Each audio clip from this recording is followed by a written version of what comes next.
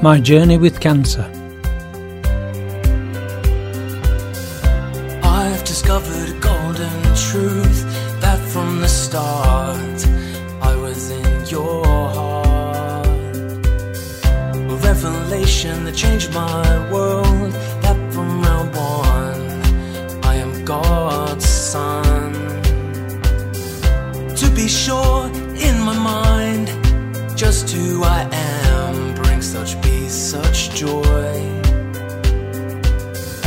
In my heart, in my soul, this means everything. I'm a man on a mission, I'm God's envoy. For now I know His word is true, and I am more than my work or what I do. And I am loved, and I am His, I am set free. In Christ I have my true identity. I'm not a cancer sufferer. I'm a human being with cancer. It's my belief that God has called me to be frank and open about my cancer and my journey, whether it be long or short, to tell the world what it's like to have cancer and to walk that journey, and to share with anyone who will listen what God can do, so that you can see what cancer treatment is like. For many of us it's a mystery and it's a frightening thing, but it isn't. It doesn't have to be. And if you listen to my journey, it might give you hope in yours. Pops, yeah, we'd love to come on the journey with you. Amen. Chemotherapy very specifically targets dividing cells. The faster the cells divide, the more they're targeted. They're destroyed at division when they're replicating. Now, cancer cells don't know how to stop replicating. So cancer cells are well targeted by chemotherapy. Unfortunately, the lining of your mouth and your nose and your gut, your fingernails, your hair follicles are all cells that divide frequently. And so they're all targeted by the chemotherapy because they can't do anything else. So your hair will drop out. There are alternatives. One of the things I was offered was called a cold cap. While you have your chemotherapy, you sit with a cap on that has cold air ported into it, and this chills your scalp. This cuts down the amount of chemotherapy drug that gets to your hair follicles in that first hour or two. That's quite important because that's when it's at its strongest. Chemotherapy has a half-life in your body. So the more you can delay it getting to your hair follicles, the theory is, the more it'll delay you losing your hair. To be honest, I wasn't worried. I had my chemotherapy on the 17th of December, and on the 1st of January, 2/3 of my hair fell out. Mm-hmm. Literally in a day, 2/3 of my hair disappeared. Mm-hmm. It'll grow back. It's the least of my worries. Well, that's right. I take, for example, my daughter-in-law, Fiona. She had a lot of treatment for thyroid cancer, and she lost her hair completely. But she now has a glorious head of hair. In fact, an amazingly glorious head of hair. Yeah. Seems to be far, far better than it ever was before. And my hairdresser said to me, because I was worrying, 3 months after I came out of hospital, I went back to the hairdresser. And I said, every time I comb my hair seems to be coming out and coming out. I don't know what's wrong. And he says, don't worry, he says, it will do. So I says, well, what do you mean it will do? Well, he says, when you go through a shock situation or you go through medical treatment, all the strength in your body goes towards sorting out the things that matter. Mm. Your hair doesn't matter in the slightest, so it gets neglected. Yeah. As soon as your body sorts itself out, then everything will balance up and your hair will get a fair share of the action and it'll be all right. Yeah. Don't fret about it. Yeah. So I don't. He knew his trade. Yeah. And basically he said, don't fret. Yeah. So don't fret. Yeah. I think we have to be like that with chemotherapy. You know, the drugs are very, very powerful and they are going to have an effect on your body. For instance, for me, at this stage, I am just starting to lose some fingernails. Yeah. That's another part that suffers. That's another side effect of it.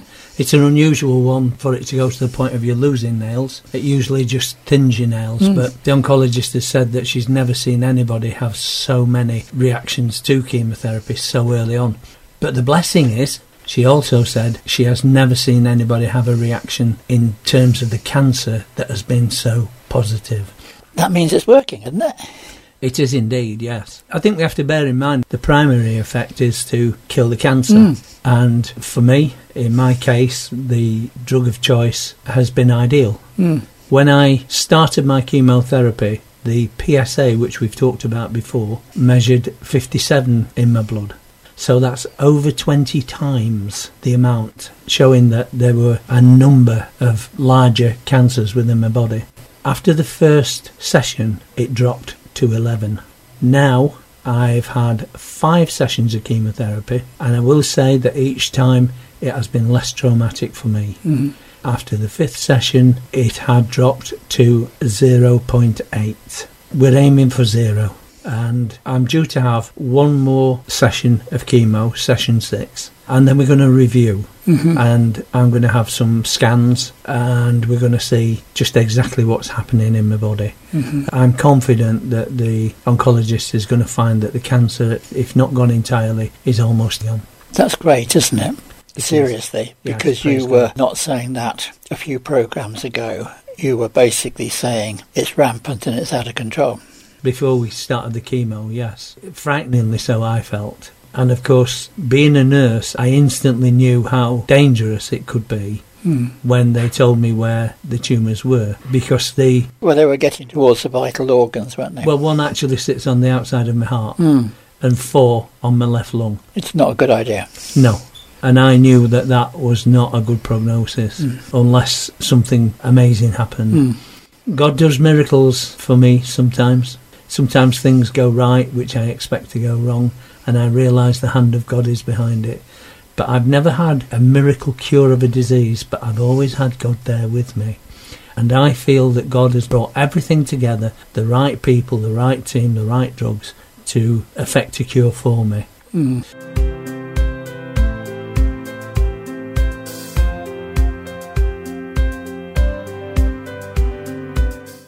I don't know how extensive this cancer will be. I don't know if it will have survived when I have my scans, but we will see. At the end of the day, as I said, we all strive to keep the life that God has given us. I think that is something God puts in human beings, that we strive to keep the life that God has given us so that we can serve Him.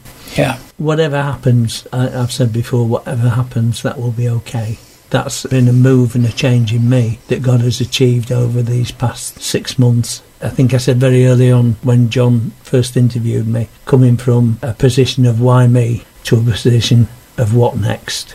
Yes, because I was thinking in my mind, the tendency is not to blame God, but to battle with God, which is the why me, why me. But if you can not strive, but you can be at peace, and if you can coast along with God, then you can get through it. Small targets, not great big targets, small targets, day at a time, week at a time. I'm telling you this from my own 12 months experience. I'm telling you this because I have CBT every 3 months, and it's what the psychologist puts into me. And I say to her, yes, I completely agree with you. In fact, quite often I talk about that particular way in the conversation with her. And she says, oh, glad you're saying that, Norman, because that was what I was going to tell you. So I'm a little bit ahead of her. But it is being at rest, being at calm, coping with a situation, flowing along with it, and staying at peace with God. My therapist can't actually understand the peace with God bit, but I still put it in her face. Yeah. Bless you, Jen. We get there in the end, Jen. Her name's Jennifer. So, good. The summer is coming. The garden's growing. The birds are singing. A few sunny days. And you're going to come back and talk about more. You are, aren't you? I am indeed, yes. The journey's not complete. See how things go? Yes.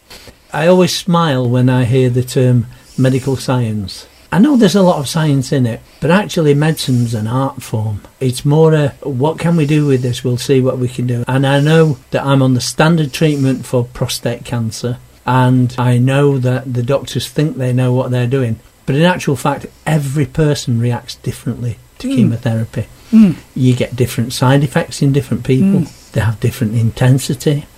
You have a different response.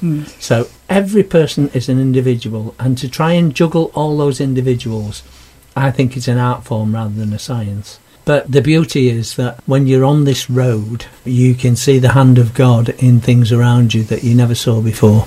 Had I not walked this journey, I would not be as close to God as I am now. There have been nights, particularly in my first chemotherapy session, the first 2 weeks, I was so ill. There were 2 or 3 nights I went to bed and I was not convinced I would wake up in the morning. I always thought I would be terrified of that thought. I wasn't. I put that down to God's love. And partly that's down to my Christian walk previously, what God has done in my life, what I've seen of God, what I know about God. I trust him, and if he says it's time to go home, I trust he's made the right choice. If he says it's time to stay here, I then have to trust it's the right choice. And that's why, in a sense, we battle to live. I'll walk with God from this day on. His helping hand I'll lean upon. This is my prayer, my humble plea. May the Lord be ever with me.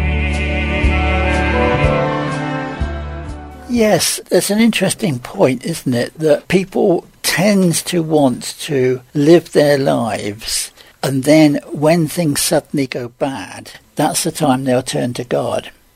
I tend to think, no, it doesn't quite work that way. What we have to do is we have to learn to walk with God when the times are good. Yes. And we have to practice that when the times are good. Yes. Because then, when times suddenly, and they will suddenly, become bad, we're well practiced in being with God. And then we can rest in the God who we've known and learnt to trust. There is a statement, and I don't know whether you've ever come across it as a preacher, John, but I do remember somebody saying to me, there was an old man and he had a young minister come to him, and this old man was getting pretty ill. And the young minister said, isn't it time to thatch your roof properly?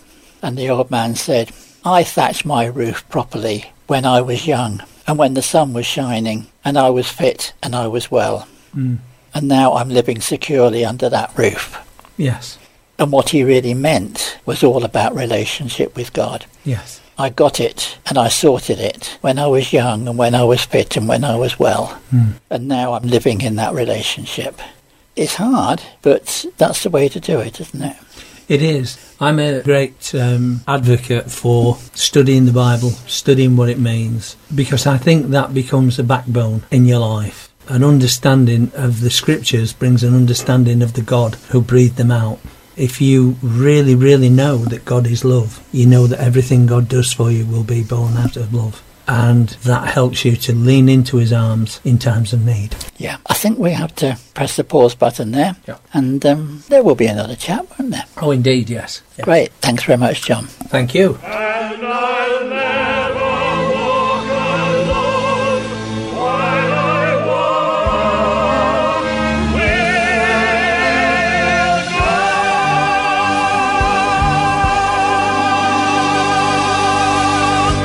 You've been listening to my journey through cancer. So I'd like to invite you to join me next week at the same place on the dial, at the same time, and walk a while with me.